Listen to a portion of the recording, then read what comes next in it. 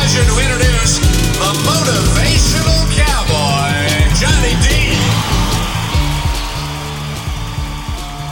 Hey, it's me. It's Johnny D, the Motivational Cowboy. I am literally on pit road right now doing an interview, and you just hear the fans going by right now. Race fans. They are doing their tours and stuff like that, so this is a really, really fun. It's July 4th, and I'm so pumped about today's podcast because I have a good friend of mine that I met several years ago, and he works for GMS Racing.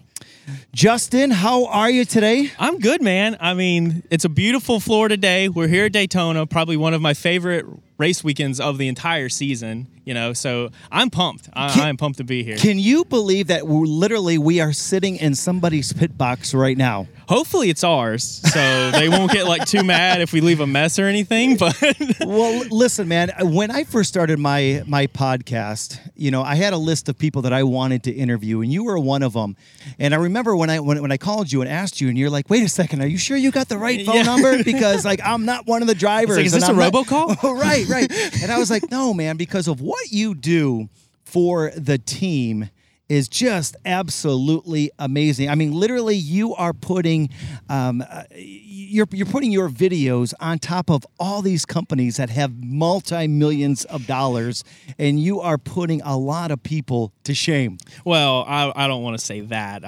I think, at GMS, they've given me a really good opportunity, and they believe in what I do, and I'm very blessed that Maury Gallagher, our owner, kind of saw me a couple years back and said, "Hey, let's take a chance on this kid." But it's been a blessing, and to be surrounded by such a good team there that, a lot of creative people. So if I have the idea, I bring it to the group. I'm like, "Hey, what do you guys think?" And we refine it down. So I'm just extremely, extremely blessed to be surrounded by such great people there. Not only are you the idea guy, but you're also the guy that puts it all together. So, I know that I'm an idea guy, and I'm good at starting it, and I'm good at seeing the end result, but I have no clue how to do everything in between. Well, a lot of Mountain Dew in between that to keep you going, because there's a lot of nights where it'll be like midnight, 1 a.m., and I'm like, I've got to figure this out. What do I do? And you kind of have to go to a place and start thinking, okay, what's completely different? What can I do that hasn't been done that people would like? And I think,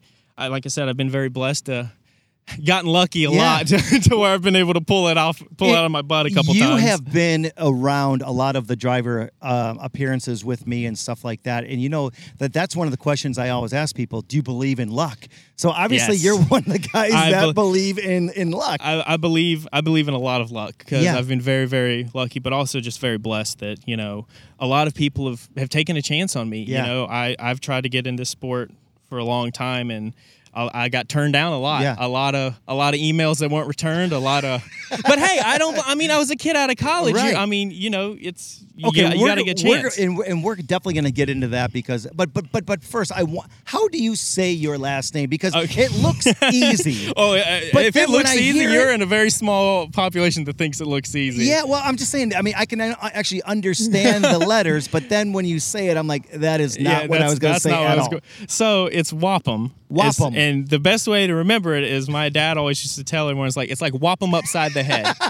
And I was whopped upside the head pretty early in life. So but no, I've been called Whip him, Waff him, Waffle. There was a 4th grade substitute teacher literally called me Waffle, and I was like, you didn't even try. You just mailed it in on that one. So it's always funny when you'd start at school that I didn't enjoy.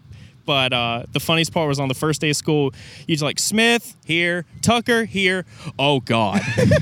Justin Waffam. Like, here, me, right. That's me. Well, I mean, it's just like mine. It's demonstration with no vowels. Yeah, I'm going to tell you right up. I was like, I don't know how to say that one. I have no idea. And then when people see me, now if you hear the noises, that is not a race car, that it's an actual tractor, and they are cutting the grass right now here, literally on the 4th of July here at Daytona International Raceway. And I tell you what, this is like a dream come true. This is my 20th year coming here.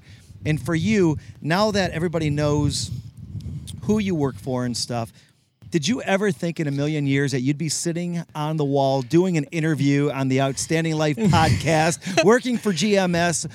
To be completely honest, no. I never thought it. And growing up, I've been involved in racing one way or another, whether it was going to go-kart tracks with some of my best friends and to go and following them to the late models. But we came down here, it was when they had the Battle at the Beach. Okay. My now brother-in-law, Matt Bolin, was running the race. Right. And it was the first time I ever came to the track. And I was like, oh, this is awesome. Like, I've watched, it's Daytona. Like, Right. this is, when you think of NASCAR, you think of Daytona. Martinsville or Daytona. Yeah. Now, Martinsville, if you're a true fan, because but Daytona is like the track. Yeah. It is the racetrack. And, to come down here and experience for the first time back then, it was awesome. But now to be fully enveloped into the NASCAR life. And I was actually telling one of the guys on the team this morning when we went to breakfast, and it's just crazy, to actually like sit here. Like sometimes you have to pinch yourself because you literally sit here like, I'm literally at Daytona and I'm getting paid to be here. Like, I mean, when we're looking right now, I mean, because this is audio, it's not video, but we are literally looking at the skyboxes that say World Center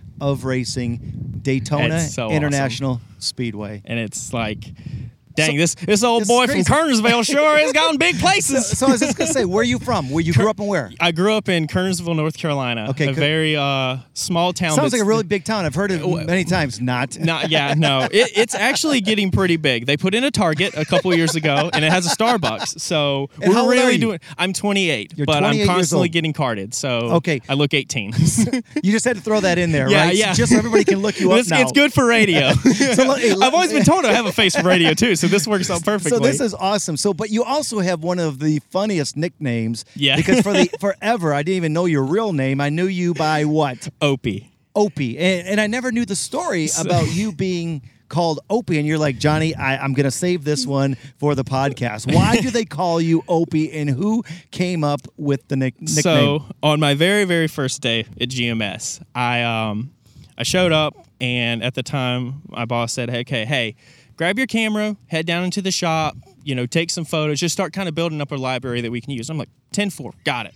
And I had been around race cars, so I know like what not to take pictures of, just to be real careful. Right. And so I go down, I'm just kind of doing my thing. I'm trying to like keep it low key, not get in the way. I mean, here I am, look like I'm dressed up about to go to like a business meeting. And like everyone's like, who is this guy with the camera? And they have every right to think I'm like some spy coming in. Yeah. But so I'm sitting there taking pictures, and about that time, I see this guy coming at me with on a rail. I'm like, uh-oh. I have done messed up. And it turns out that person is Mike Beam, our team president. Yeah. And he comes in, he goes, hey, who are you? And I was like, oh, hey, I'm Justin. I'm doing the media here.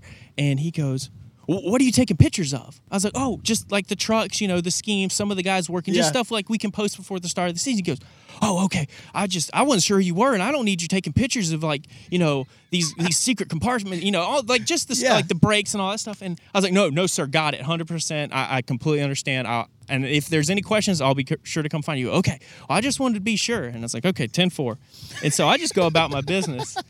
And well, as I'm doing my thing, he runs upstairs to my boss and goes, hey, tell Opie to be careful what he's taking pictures of down there. We don't need stuff getting out like that. And I came back up, and everyone was just crying, laughing. Yeah. And you got to know Mike Beam. Oh, no, I do. And Mike is awesome. Mike Beam is one of my heroes, and he's the reason I have a lot of opportunities that I have. Right. And we'll get to that. Yeah. He comes, I go up there, and everyone's crying, laughing. And I was like, what's you had going no on? clue at No this idea. point. No idea. I'm thinking I'm about to get blessed out. I'm like, I have already pissed off like one of the most important people here my first day. This is going great. And I was like, what's so funny? And they're like, we have your nickname.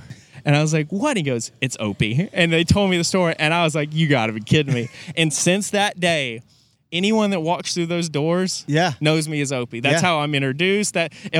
I'll be walking down the shop floor, and I'll just, hey, Opie! And I look, and it's Mike just flagging me down. So. Well, for the longest time, I didn't even know, and it was Greg Stump from Off Access Paint that told me your real name. So then he knows the secret. It's a secret in the sport. And he never told me, but that was how I was able to find you on Twitter and on Facebook and stuff like that, because I never knew your real name. And because we don't ask out here. When you have a nickname, you don't usually ask why. Yes, exactly. So you work with one of the coolest and one of the biggest teams out here. Yes, without a doubt. And which is awesome. But let's take you back to your elementary school. Did you always want to be in the racing industry? So when I was growing up, like I said, I didn't grow up a big NASCAR fan. I slowly kind of got into it because my dad was a fan, and then my grandfather was a fan, and they were like big Dale Earnhardt guys, big Jeff Gordon guy, and there was always a fight of who I'd be pulling for. But I kind of watched it on off. I was more like kind of like a football guy. Like I was a big John Elway guy. Like John Elway and the Broncos. Like I was a huge Bronco fan. And so did you play football then? I played football. Well, played is I sat on I kept the bench very warm, and I was like, I was gonna say, I'm looking at you going, you're not a big guy. I was a 5-star All-American cheerleader on the football team. I would get more pumped up than anybody. I have one play to my name in high school. Really? And it is a 1-yard run up the middle, and the only reason I got that yard is because I had the lineman pushing me. And I only did it because I tried to stay in shape in high school, and it was a good outlet for me. And I learned a lot because of it. I had Were you good in school? School for me. I mean, academically. Yeah, I mean, I was decent. Okay. I was a solid CB student, and I just school wasn't for me. Right. I hated I gotcha. it. There were some days I wish that they would drop me off and I could somehow race home and beat my mom before she pulled into the driveway. Yeah. But it was one of those things where I learned a lot, and looking back on it now, I'm glad that I got to experience those things because always growing up, I would always mess around. Like the first camera I got was like this like Lumex. I don't even know how it stayed together. And I just started shooting videos on it. Right. Because photos kind of came later. My dad was the photographer of the family. So those of you that are maybe just tuning in right now you do all the media for GMS Racing. So just because I don't think I ever even got to that part. So you do all the media for it. That means all the video that we see, all those really cool hype videos, all the photos. Yep. That's what you Graphics, do for the whole GMS Racing. If they need anything to do with media, I'm their guy, and right. it's awesome, it's fun, and it's kind of going back to when I was growing up and just. So you were always having fun doing this then? We would go out and we would grab a video camera or a crappy camera at that time, and we would just make videos, like Army videos. Like we'd have Nerf guns and shooting each other. I'm hiding in bushes, like just doing all this crazy stuff. And then when we got our license, we would take our cars out and do Fast and the Furious. Like I'd be holding the camera out the window. Do you have any of those videos? They're somewhere. I know back when MySpace was a big thing, I was big on MySpace, and I posted it on there. And then at that time, I didn't tell my parents that I did this video. Right. And they found out, and they're like, "What is this?" So you actually used their car in a video? I'm assuming? No, my car. Okay. Well, what was my car? It was your car that they paid for. Yes, that they paid for, and they were none too happy. And of course, at the end, and my mom and dad just giving me hell about it, and they go, "Why you could have gotten killed?" And we had this massive back area in our neighborhood, and at the end of it, my dad, when my mom walks out of the kitchen, my dad looks at me, and goes, "That was kind of a badass video." Oh, that's so. So he had to reprimand you because of mom. Yeah. Oh yeah. But mom had the last say, and that means you got your butt whooped. Yeah, I got in trouble for that one. But but we just always did stuff. Like I always had a camera in my hand, always shooting video. It's just I kind of saw what I saw on TV. I was like, man, I want to do something fun like that. Like I want to just go out and how do I get paid to do this? Right. And so you went through high school. Yep.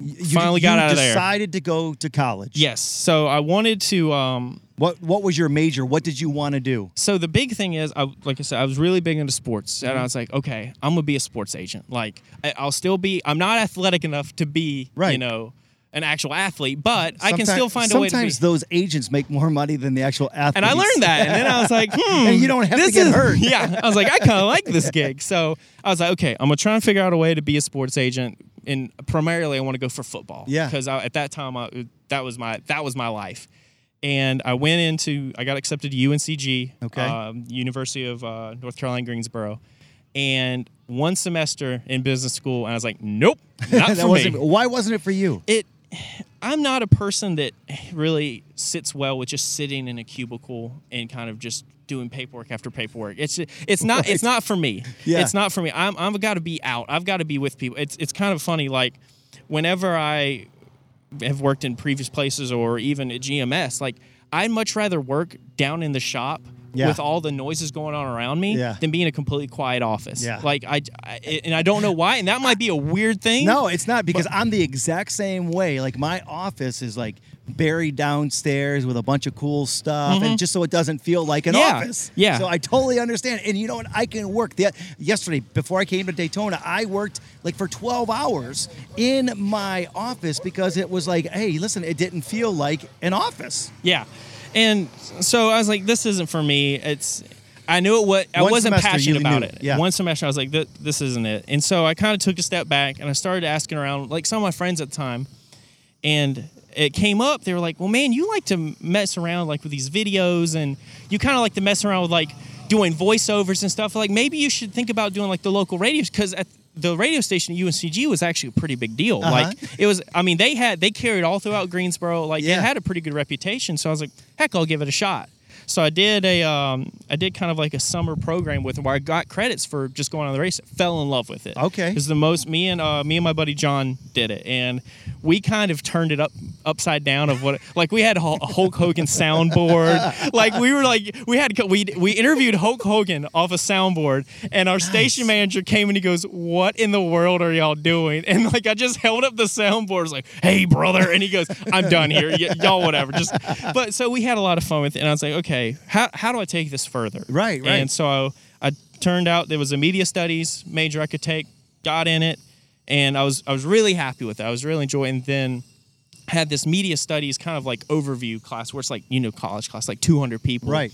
And one of my professors, I'll never forget, he sat us all down and he kind of goes, what does everybody in here want to do when you graduate? And so at this point, I've now decided, like, hey, maybe ESPN or, being a Sports Center anchor or something like that. That would be awesome. And so I raised my hand. I was like, Sports Center anchor. And he looked at me dead in the eye and said, never will happen. I was Wait, like, okay, I just want to make sure that I understand. He said, he looked he right looked in me the eye. dead in the eye And said what? that will never happen.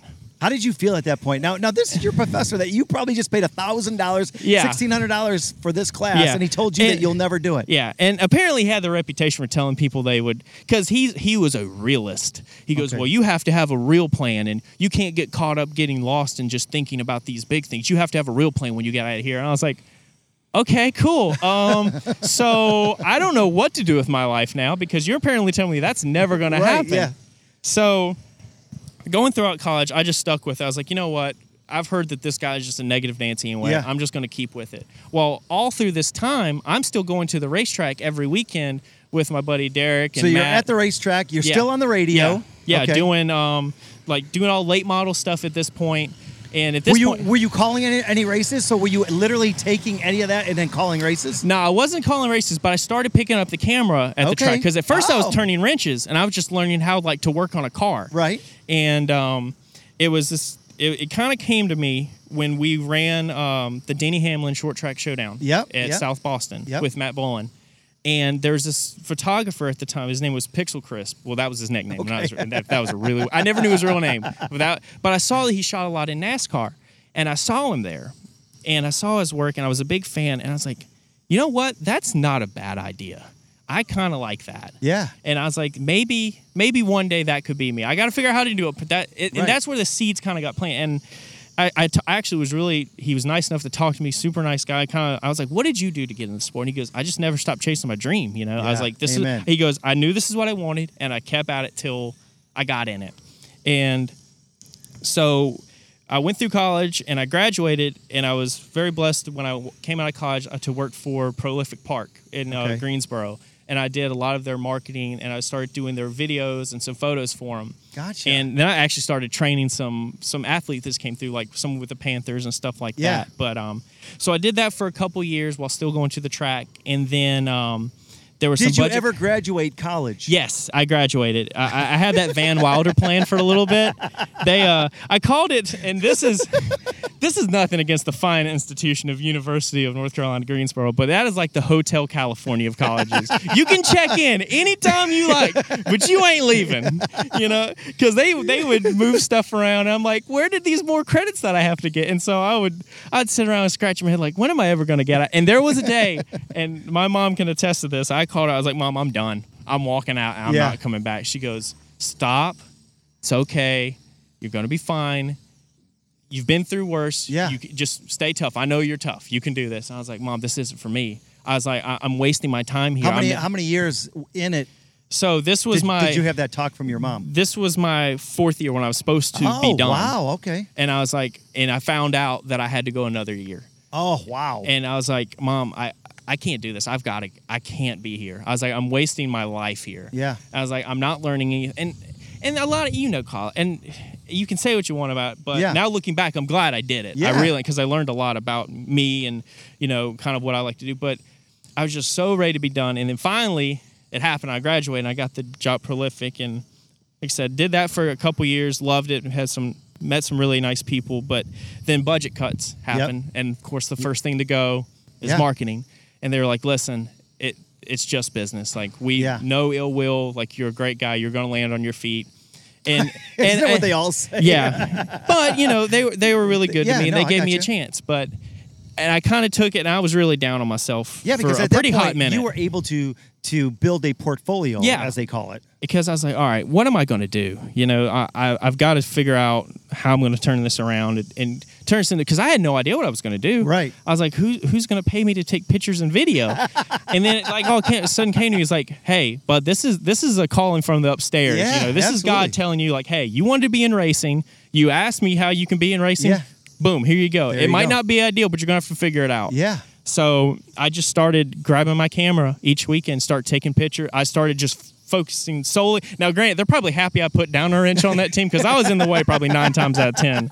But So what track were you taking a lot of video and photos? so I did South Boston, Langley, a lot of the short tracks. Do you go back to ever look at some of your old stuff? Oh gosh, No? it's bad. Really? It was so bad. Yeah, but okay, but here's I don't know why I thought I was A lot good. of those people, though, that you did that stuff for, they didn't have somebody like you doing it Yeah. every single weekend. Oh, no, so they were probably pumped. grateful that And- you were there doing it. And I take that back to, and it's kind of what the mindset I have now, and I'll kind of go back on how the story kind of continue Yeah. and getting interested. But like the coolest thing was when I was at the go-kart track, when someone would take my picture of me working on like the go-kart, Yeah. and I would scour the internet trying to find it because that was so cool. I was like, Yeah. I felt like a rock star. I'm not. I'm just this kid with dirt on his face putting tire prep on a tire, but I Right. felt like a rock star. And so I was like, these crew guys and everybody on these teams, like the driver gets a lot of the credit, and he deserves it. Absolutely. But the guys on the team deserve just as much. Yeah. And so like I started taking pictures of like the crew guys, Yeah. and they were like, "Oh, this is awesome. We appreciate this so much." Yeah. And You are helping people literally show and leave their legacy to their families. Yeah. I mean, I'm getting goosebumps right now. And this is exactly why I wanted to start the Outstanding Life podcast, is because of this. You never know when I ask somebody a question, the stories that come out, but you literally took the guy not behind the wheel. You took the guy helping that guy behind the wheel Yeah. win that race. And he probably has that photo or those photos up in their man Yeah. cave and in their garage, I showing hope people, so. hey, this is what I do. Yeah. So that, and you do a great job at that. So Thank go you. ahead. I'm Thank sorry to interrupt, but I wanted to make sure that, Yeah. that's awesome. So I started doing that, and I was like, okay, how am I gonna figure this out? So I just started trying to make any connection I could. Right. Anyone who was remotely, oh, you sweep floors over there. Who can I talk to? Right. So I went around to a lot of race teams, and And you're still unemployed at this time. still unemployed. Yeah. And so I'm trying to just figure out. Still going to the racetrack every You're still week. going to the racetrack. You're Yeah. unemployed. You're still taking pictures and videos. Yeah, I was like, all right, this is going to pan out. I have this plan. It's going to work out. So, and I kept cold calling, cold emailing, asking, and slowly but surely each team would, hey, we're good right now, or I'd just not get emailed back or not Right. called back. And so slowly I kind of found out that I was like, okay, got to change it up here. Yeah. So finally, just like, let me just come in your shop and sweep your floors. Like, I'll do whatever. Just let me be there, and I can show you what I can do on my time, Yeah. whatever. And so I got linked up with NTS Motorsports, who Okay. actually, oddly enough, was based out of Kernersville. Yep. And I came in, and I started just kind of doing like just free labor. I showed up every morning and left around 4:00 each day, and I would just take pictures, and I was like, just let me be in your shop. Yeah. And so I started doing that, and a lot of the guys started taking notice. And CJ Williver at the time, he did PR there. He's now at Fox. Okay. But he was there and he loved it. He's like, this is awesome. We bounced a lot of ideas off each other, and I was having a blast. And I kind of forgot I was unemployed. I was like, oh, wait a minute, I've got to start getting paid. So the conversation started coming up like, hey, you know, we're gonna bring you on at the end of the season, and you're gonna be our media guy. I was like, sweet, this is awesome. You know, after being turned down so many times by so many teams and different companies, and which rightly so. I mean, I'm a kid. You know, I was just barely out of college for a couple of years and no experience in racing. I would turn me down too. You know, listen, I gave almost 40 free presentations before I got paid for my very first one. Yeah. So I mean, you have to put the time in because. I mean, it's just part of showing that you're passionate about something. And I wanted it more than anything. So what happened? So did you get the job? So I didn't get the job, and there's a reason, and I understand why. And they kind of kept saying, "Oh, you know, we'll give you the job. Just bear with us." And mind you, the whole time they're having to manage a race team. So I'm just a small blip on their radar. They have a lot more important things. You're that one spoke in that whole wheel. And I was like, and I get it, and I understand. And I was like, no worries. And so it kind of kept going on. I was like, okay, guys, I've got to figure something out. Well, at that time, CJ had left and went to GMS. And when he was searching for a job, Fox also approached him. Well, while he was at GMS, I think a month in, Fox came to him and was like, hey, listen, we want to bring you on. And he goes, oh, crap. You know, I just got hired at GMS but this is the dream job I wanted. Like, this is what I wanted to do. And so he left for Fox, but he told him, like, listen, I have this guy who I can bring in, and he'll pick up right where I left off. Really? And so I was sitting in Kernersville, and I get a call from him. He goes, hey, how quickly can you be in Statesville dressed up? Kidding. I was like, and I looked at it, it was like an hour away. I was like, 40 minutes, I'll be there. Literally, phone call. Phone call. I put on my stuff. I go out there, and so I get interviewed by Bill at the time at GMS, and I went in, and I was so nervous because I thought this was kind of my one last shot to kind of make it work, because I was kind of at the end of my rope worrying about, like, is this it? Is this my last shot? NTS, I don't think is going to work out. Right. Like, I'm kind of exhausted all my options here. And so I went in super nervous, and I sat down, and they were looking through my stuff. And mind you, I scrambled to get my portfolio together. Like, here's my awesome photos. Look at this video. It's so cool. And so I sat there super nervous, and like the whole time they're going, you know, this is awesome. We really like your stuff, but unfortunately this is for a PR position, and you just don't have enough writing experience. Right. And I didn't. Right. I did one news writing class in college, and that was it.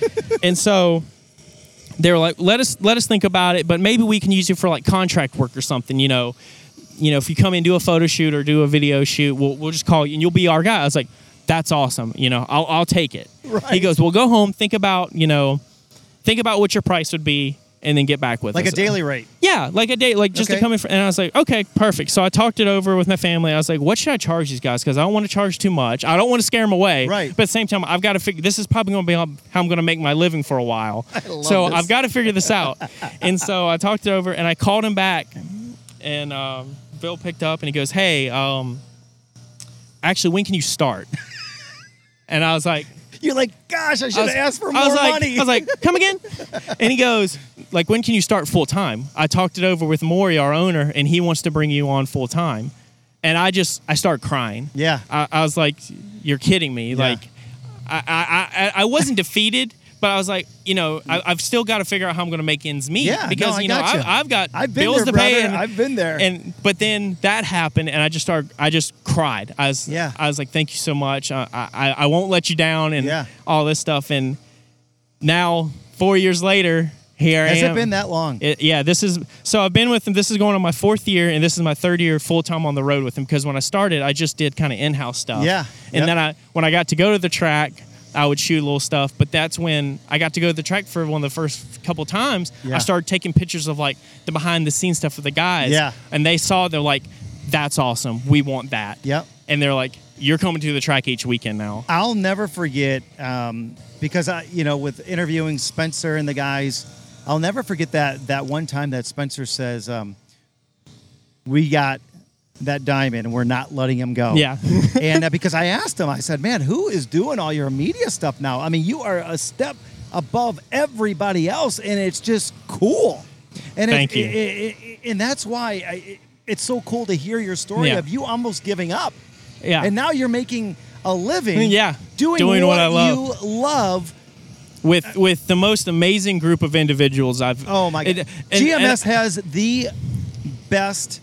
I mean, it literally feels like there is a party going on 24/7 all the time at GMS. But you guys work hard and play hard. Yes, we work hard, and we're a family. And, Yeah. and it's one of the. And in this sport, I mean, you know, people get caught up in it, and you get so busy, and you have these team, and it's not me talking bad on any team. No. I mean, no. But it's just you. Sometimes you kind of lose that because you're so busy and you're so enveloped in the race. But with us, it's still you walk in each day, and this is your family. These are the people that you go to battle with each weekend, and it's just so cool to be involved with such a group like that. That it's just kind of some days you have to pinch yourself. I have to ask you this question. You better be honest with me. Because Okay. I ask the drivers, when the Okay. GMS drivers come to the Chevy stage, I ask them all the time about, iRacing and stuff Mm-hmm. like that, and how much they use iRacing to practice and stuff like that, which most of them do, except for Johnny. Mm-hmm. Yeah. Johnny Sauter does not even touch the thing. He's had enough practice in his lifetime, yeah, though. exactly. Those So- Sauters start racing like at 4, so... So I heard that iRacing there at GMS gets very, very, very competitive. Yes. And Yes. sometimes it goes from they're practicing for that track that weekend, Mm-hmm. but then it gets involved into most of the time, 98% of the time, into dirt racing. Yes. Have Yes. you ever been in any of those competitions in iRacing when the drivers start iRacing on dirt? Yes, I have. And that's we'll kind of get to that too, but that's how I've learned everything I've learned about dirt is through iRacing. So you started sweeping floors. Yes. Then you went from taking pictures and videos Mm-hmm. for the team to letting things just didn't work out. You got let go. You're unemployed. Yeah. You literally found a job doing what you love. Then you decide that you actually want to get behind the wheel of a race car. Who approved that one? What in the heck were you thinking? And how did that So- happen, my friend? So Opie, please tell me the story. So- when I saw that you got behind the wheel of a dirt car, I almost lost it, my friend. A lot of people almost lost it. So how did that happen? So to kind of go with your thing about iRacing, I would get involved with these dirt stuff on the iRacing rig, and I would Right. just start playing around with it. And, I was like, oh, I've played enough drifting games. It's got to be similar. And it is and it isn't. I was going to say, because I've been on some really nice ones, like $40,000, $50,000 iRacing machines. I mean, it feels like you are literally You're there. inside Yeah. that race car. And so I would get involved, and they're like, you're not that bad. You're really not. For a guy that has no idea what he's doing, you're not that bad. Yeah. And so that kind of progressed into before Eldora 2 years ago, we had this dirt day where we had all the drivers come out and run Mitchell Coble Racing. They brought all their stuff up to Friendship, and we had, I think, a late model, a modified, and I think another mod. I think it was 2 mods and a late model. Uh-huh. And everybody got to go in and just kind of start driving on dirt for the first time, just to kind of, if they've never been on it. And so I was chomping it. I was taking video and photos, but the whole time I'm like, can I. And I'm like you can see me inching closer to the car every time they get out. Well, at the end of the day, Mike goes, Opie, get in. And I'm like, me? I was like, he seriously said me. So I'm scrambling. I'm like, I need a fire suit. Give me a helmet. Give me something. I was like, sweaty helmet? I'll take it. Put on this helmet. I don't even care. And so I get in, and I'm shaking. Yeah. I was like, oh, this is happening. And then it hits me, and I was like, and it wait was a a minute. truck, right? No, this was It was just a dirt late- mod. Okay, a dirt mod. Okay. And then it hits me. I'm like, dude, you could really screw this thing up. This is a really expensive piece of machinery that you could screw up. You cannot hit reset on this one. There's no reset button when you send it into one and go rolling around. So I was like, okay. So I went around the first lap and just babied it. I was like, okay, get a feel for it. This isn't like anything I've ever driven. Yeah. And then the second lap came around. I was like, you know what? Let's just send it. Let's just see what happens. Right. And I went and I just went for it. And I made it about 3 laps, and then I looped it. Looped it coming off 3. And it stalled it. And I didn't hit anything. Did not hit anything. 0 damage was done to the car. And I get out, and I can't get it started. I can't get it refired. Well, finally I get it spun around. I go again. And 2 laps later, I'll loop it. Well, at that time, Spencer comes running and goes, all right, we're done here. He goes, you had fun? I was like, yep. He goes, okay, good, we're done.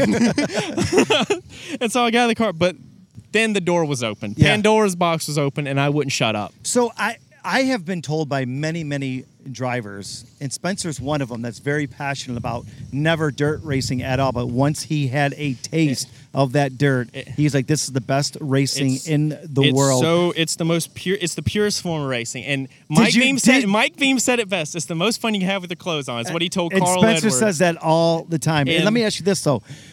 Did you have the itch after that? Yes. So, and I showed up to work the next morning. They had a poster put on my little cubicle area. It said, "Dirt driver of the number 23 dirt machine, Dirt Ace Opie." And I was like, you just made that a thing. I'm not shutting up about it. I'm a big speak into existence type of guy. Okay. So every time I would bring it up, I was like, hey, when are we getting that dirt car out? When are we getting that dirt car back out?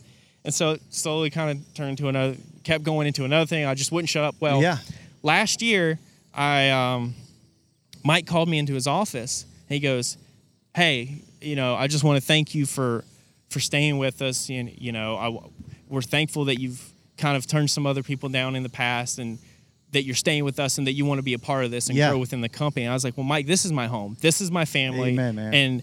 And, Maury Gallagher took a chance on me years ago when he had no reason to. Yeah. I was just some kid he never met and he had no reason to, but he did. And I was like, and I owe the world to you guys because, one, you give me the freedom to do what you trust me. Right. And you just let me live out my dream. This is what I've always wanted to do. This is my home. And he goes, well, I want to give you this. And it was a sheet of paper. It was a driver contract. Wait, what? And you talk about not being ready for that one. I'm like, what?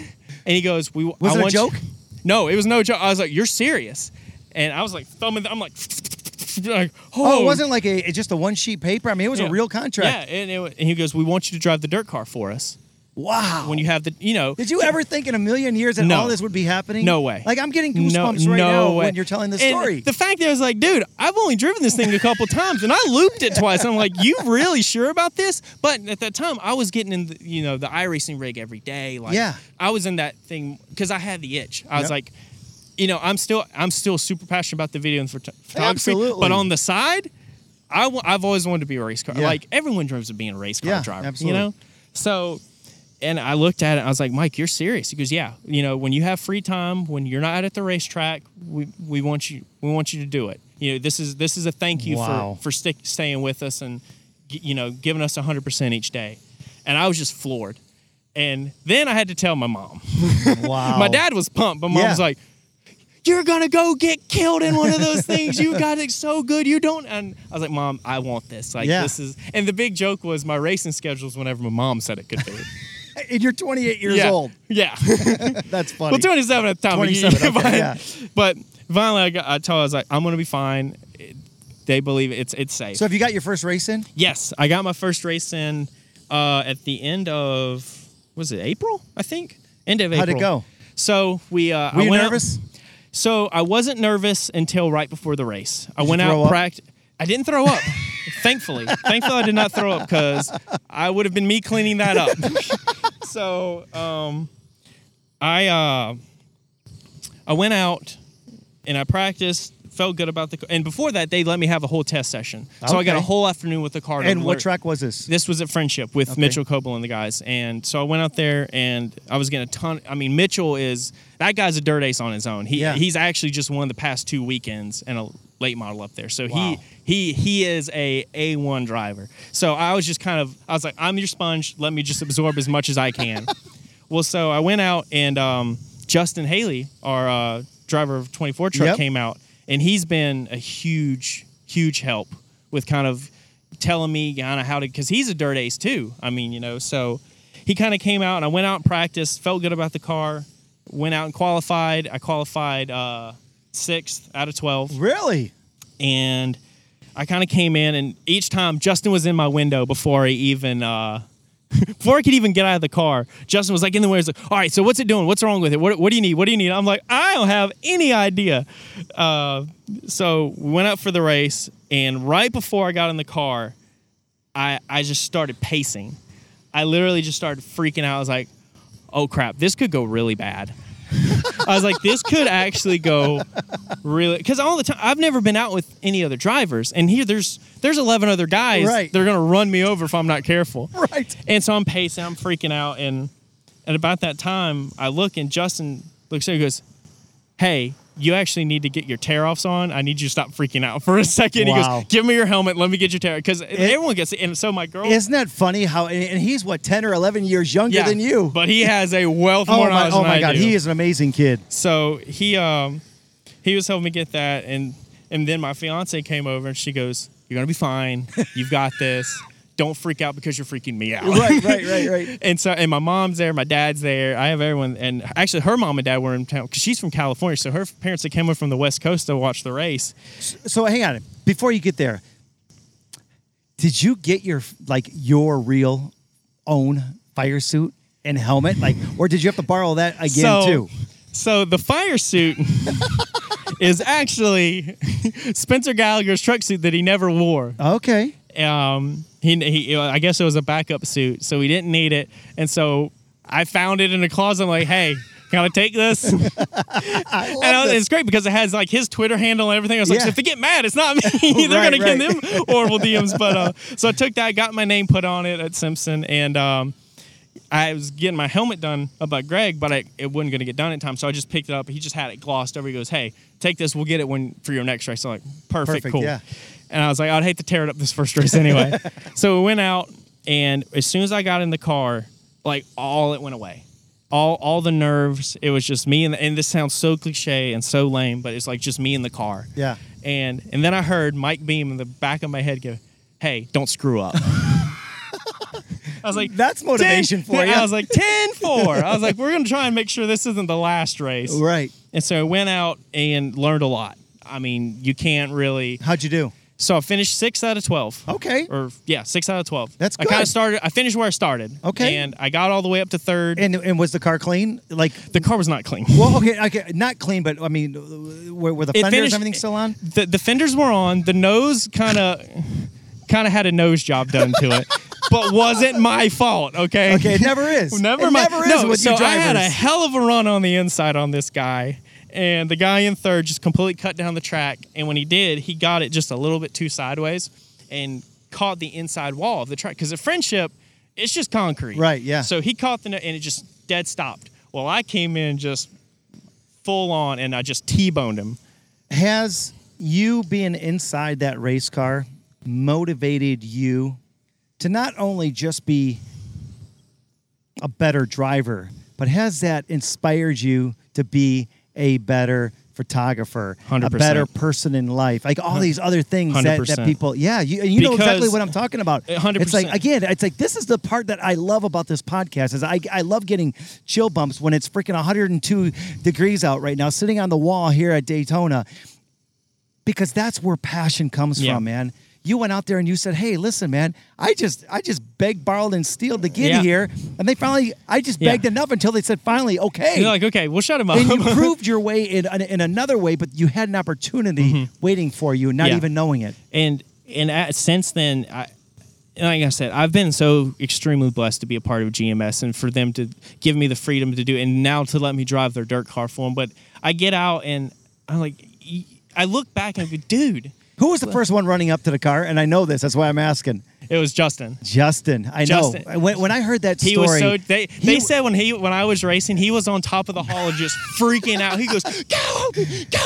And when I get in a wreck, he goes, it wasn't his fault. He wasn't his fault. He's good. And so he was the first one. He goes, what do you think, bud? What do you like? He Yeah. was just all jacked. And That is so And cool, since man. then, he's kind of just always been on my ear, kind of getting me prepped for this next one coming Yeah. up this weekend. And now he's okay. You know what? Wait a second. Today is Wednesday, the Yes. 4th of July, and you just said right now that you are going to be racing this Yes. weekend. We got a race this weekend, Yes. bud, that you have to be here. Yeah. Well, luckily for us, it's a Friday night race for us. Well, here. I get that, but So how you gonna get all the way back to North Carolina? So let me guess. You have a plane waiting for you. Well, the one really cool thing about NASCAR is a lot of the teams have charter planes, and when the race is over, we can hightail out of here and be home 2 hours later. So what have you done to prepare yourself for this next race? Because it's obviously your second one. Did you do things different for your second one than your first one? So I'm definitely planning on kind of going to different, because now I know. Yeah. Now I know what to expect. I know how the track changes. You know, I'm no expert, right. but I kind of have a good feeling like, okay, I know what works and I know what definitely didn't work. And I spent a lot of time on this simulator, you know, because the really cool thing about iRacing is you can turn the track all the way to 100% used up, and you have to. And when that track gets used up, it's like an ice rink. Yep. And so Justin and Spencer and guys have been like, okay, this is what you need to do when this happens. It's a lot of like kind of going back to school, but cool school. So let me ask you this: the drivers are helping you out. Have some of the mechanics now have come to you and helped you because they know things that from a different angle. There's a lot of guys who you know have. A lot of guys at the shop have been really pumped up about it. And they're like, that's so cool. And they've been involved in dirt racing. You know, just to name one, Darren, one of our engineers on the 24, he's been involved in dirt racing. And he's kind of gone back and forth like, well, what'd you do with this? And what were they doing the setup here? And, you know, I've kind of had to try and figure that out. But the support from the team has been incredible. You know, to go out and be like, hey, when's your race? We're coming out. We want to see you. So how do you prepare yourself for a race? Do you have racing rituals and stuff like that? One of the really, and I don't know if it's a ritual, but music's really big in my life. Yeah. You know, I've always listened to music. I try and what kind of music you listen to? EDM music. Okay. So like a lot of, not like the really hard like dubstep stuff, but like, you know, explain what that is for people that don't know what you just said. So dubstep is that's dubstep. I like, and one of the cool things is my sponsor, Proximity Music. I've listened to them. They have like this. It's not dubstep, but it's EDM music, and it's real kind of good melodies, real good just rhythm. So is that dance music? Yes and no. It can be. But growing up, going to college, I would listen to Proximity and all their different, and it was just a different type of music I never heard before. Well, I approached them about, hey, you know, would you like to? We could team up. Mm-hmm. And so they're like, we're all about it. Like they were so jacked, and so they kind of took a chance on me and like, hey, we'll sponsor you. You can use our music. You can. That's you know, awesome. and just put us on the helmet. Yeah. So I got the helmet painted by Greg. And so are you going to be able to get? Oh, you got it back already? Yeah, I got it back. I haven't seen it. It's on Facebook. I'll show it to you after this. Okay. It is badass. So, before we got about 5 more minutes, and I just want to make sure that people know how to get a hold of you and to see some of your work. I guess they can go to gmsracing.com and see everything on there is your stuff. You can GMS Racing on Facebook, Twitter, Instagram. That's where a lot of my stuff goes. But personal stuff, if you want to see me slinging it sideways on the high banks of Friendship Motor Speedway, it's Justin Wapham on Facebook, JWAP. Photo. How do you spell that out for the people? And I think there's an underscore. It's JWHAP_photo on Twitter and Instagram, and I think there's an underscore. I'm not sure. I think there is.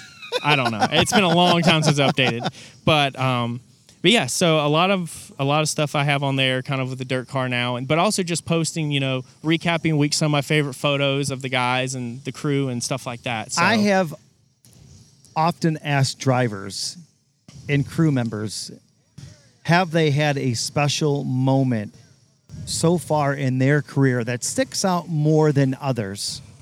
Do you have one of those moments that maybe somebody has come up to you and said, man, what you did was just amazing, or hey, thank you for doing that, or maybe there was a death in the family and you years ago you took a photo of somebody? I mean, do you have one of those moments that you're like, wow, this is a lot bigger than just even a paycheck? Yes. And it's been a lot of moments. And it's really cool because like I've become Facebook friends with a lot of people I work with, and also I'll tag them when I put the photos up, and it's kind of cool when like you see like the grandma or someone I haven't seen you in so long, you look so happy, like congratulations on like, and that's kind of why I wanted to do it in the first place. Like these guys are rock stars. They need to be treated like rock stars, you know, and to see how like their family kind of like, and I'm not trying to go, look at me, I'm doing such great. It's so cool to see how these families can see like their loved ones. They don't get to see during the season. You know, they spend 2 days with them and they're on the road. Yeah. And now they get to see them doing what they love and living out their dreams. It's super rewarding to me because I get to like show how we all are passionate about the sport and how everyone at GMS is passionate about what they do. And you're right, because every once in a while there'll be a photo, and I mean literally it's a half a second photo of me interviewing one of your drivers at the Chevy stage, and I'm like, oh, I was in the video. Yeah, there it is. And so even if it was just that little bit, I do know how that makes a difference and how cool it is and stuff like that. Yeah. Let me, how do you pick the music though to go with your videos? So there's a lot of the times when I'll get in from shooting on a practice day. So I have, like, as soon as I leave the track and get to the hotel, I'll pull up Proximity and I'll just start listening. And it could go from 30 minutes to 4 hours. So is it one of those things that music finds you? Yes. I've often heard that. And I've never thought of it that way. Yeah, and I was like, nope, that doesn't work for and because I'll have in my mind kind of what I want it to sound like. Yeah. But then it'll hit me and go, that's the one. Like, that's it. Yeah. That's the one I want. And you kind of just know. And you want to tell the story of the weekend. And I find a song that kind of fits, and it goes from there. And then now sometimes my roommates hate me because they're like, you've been clicking on that keyboard all damn night. But then they see him like, okay, that was worth it. How do you deal with the weather? Because I know, like, last weekend it was 110 degrees. So and I know how it is for me. And you know that I wear cowboy boots everywhere I go in long pants. The heat, how do you deal with the heat? I am not good in heat. I will admit it. There's a lot of times this year, especially this year, Texas for the trucks. I almost kind of fell out. Like, yeah, but then in Martinsville it snowed. Yeah. So. So would you rather have it cold than hot? I would almost rather have it cold. Okay. Almost, I think. And now, ask me that in December, I'm going to say I'd rather have it right. hot. But, and to kind of go along with that, the cool races are always just, I mean, you know, Martinsville in the fall, when it's like that crisp fall weather. Oh, I know. There is nothing better in this entire, I dare someone to find me something better than the Martinsville fall truck race. Just it's incredible. I'll agree with you, but you know what? That breeze that just came through right now. That's actually really nice. I'm not gonna. But then also at the same accord, I love being here in Daytona because this is one of the weekends I really look forward to because it's kind of you're almost at the halfway, or you are halfway of the season, and you kind of maybe sometimes get out of here a little early. You can relax a little bit, you know. And it's just the Xfinity cars here this week, so I don't have to run as much. So it's super nice. Justin, Opie, J Whip. Let me ask you this, and for those that are listening, what advice could you give somebody right now that is going through maybe a transition period in their life? What advice could you give somebody that has a passion for something? Because the old cliche is you never work a day in your life if you love what you do. And my dad told me that growing up, and it's something I have not worked a day in 20 years. Neither have I. And there are those times that I am up 20 hours either flying home, and then I still have to take care of things when I get home. And then, like, even now with the podcast, I was going to go right to the beach, but instead I'm here, you know, doing this podcast. I mean, work is not, it's fun for me. Yeah, it's fun. What advice, because you're only 28 years old, you have gone through a lot already. You have gone through those struggling times that make you appreciate what you have now. 100%. What advice could you give maybe a high school kid, maybe a college kid, maybe a man or a woman in their mid-50s going through a crisis going, you know, I don't like what I do anymore. Yeah. I'm passionate about this, and I've never done it, and I want to quit my job, and I want to do it. What would you say to them? So the thing that I've kind of, it's more of a saying, it's my hashtag I use is shoot awesome. And shoot people are like, awesome. What's shoot awesome? That. What is that? And I was like, well, everything I do, I want it to be awesome. I want people like, that's awesome. And I just want it to be like a positive influence on whatever I touch. I want to be a positive influence. And so one of it is always be positive. Even in the darkest of time, everything's going to be all right. But the biggest thing I can say is if you have a dream, go after it. Keep knocking on the door. And if no one's answering or they're telling you to go away, kick the son of a gun down. Kick the door down, because don't give up. Because Amen, I'm so extreme. Like I said, I'm so extremely blessed to be surrounded by such amazing people who didn't give up on me, who gave me a chance, who were always there, and to to someone who's trying to go after your job and you're like, who's trying to find their job that they want, and they think there's no way I'll get it. There's no way. No, get that out of your mind, because I almost had that in my mind, and I almost could have given up. I could have been doing something I hated, and I would have been making a living, but I would have hated it. Exactly. But don't give up on it. If you be willing to be doing some stuff for free. But listen, if you want it bad enough, go after it. That is one of the first things when people come to me and ask me for help in my business. I let them know you're not going to make any money for a couple of years. Yeah, because you're not good. Yeah, you're not. You got to figure it out. I was not good. Right. So I always say just as what you said, and I just want to share this thought, because people often say, and you probably have heard this. People say, they're always like, oh, don't burn the bridge. Don't burn the bridge. Me, when I was following my dream, when I was doing what, you were doing, I said, no, I'm going to burn that son of a gun down so I can't go back. I'm going to force myself to make it in this business. That's a really good point. Yeah. Yeah, I mean, you have to, and that's what you have to do, because it's already so competitive already. Like, you have to be willing to take that next step and be like, okay, what can I do that's going to help me stand out from all these other people? And it's just drive. I mean, if you want it bad enough, you can make it happen. And it might not happen overnight, and it might not happen in a year. But if you stay with it, I can promise you that it's going to happen. And that's the biggest thing. Just don't be afraid to just keep going, keep digging. I appreciate you taking some time with me today. I appreciate GMS Racing for letting you spend an hour with me here, literally standing in front of the World Center of Racing. The beautiful World Center of Racing at Daytona Motor Speedway. International. There you go. Yeah, exactly. I mean, it is so beautiful, but it's so weird. Isn't it kind of weird, though, and kind of eerie that literally the landscapers are here, the people in the golf carts, they're literally painting the logo on the front of the grass right now.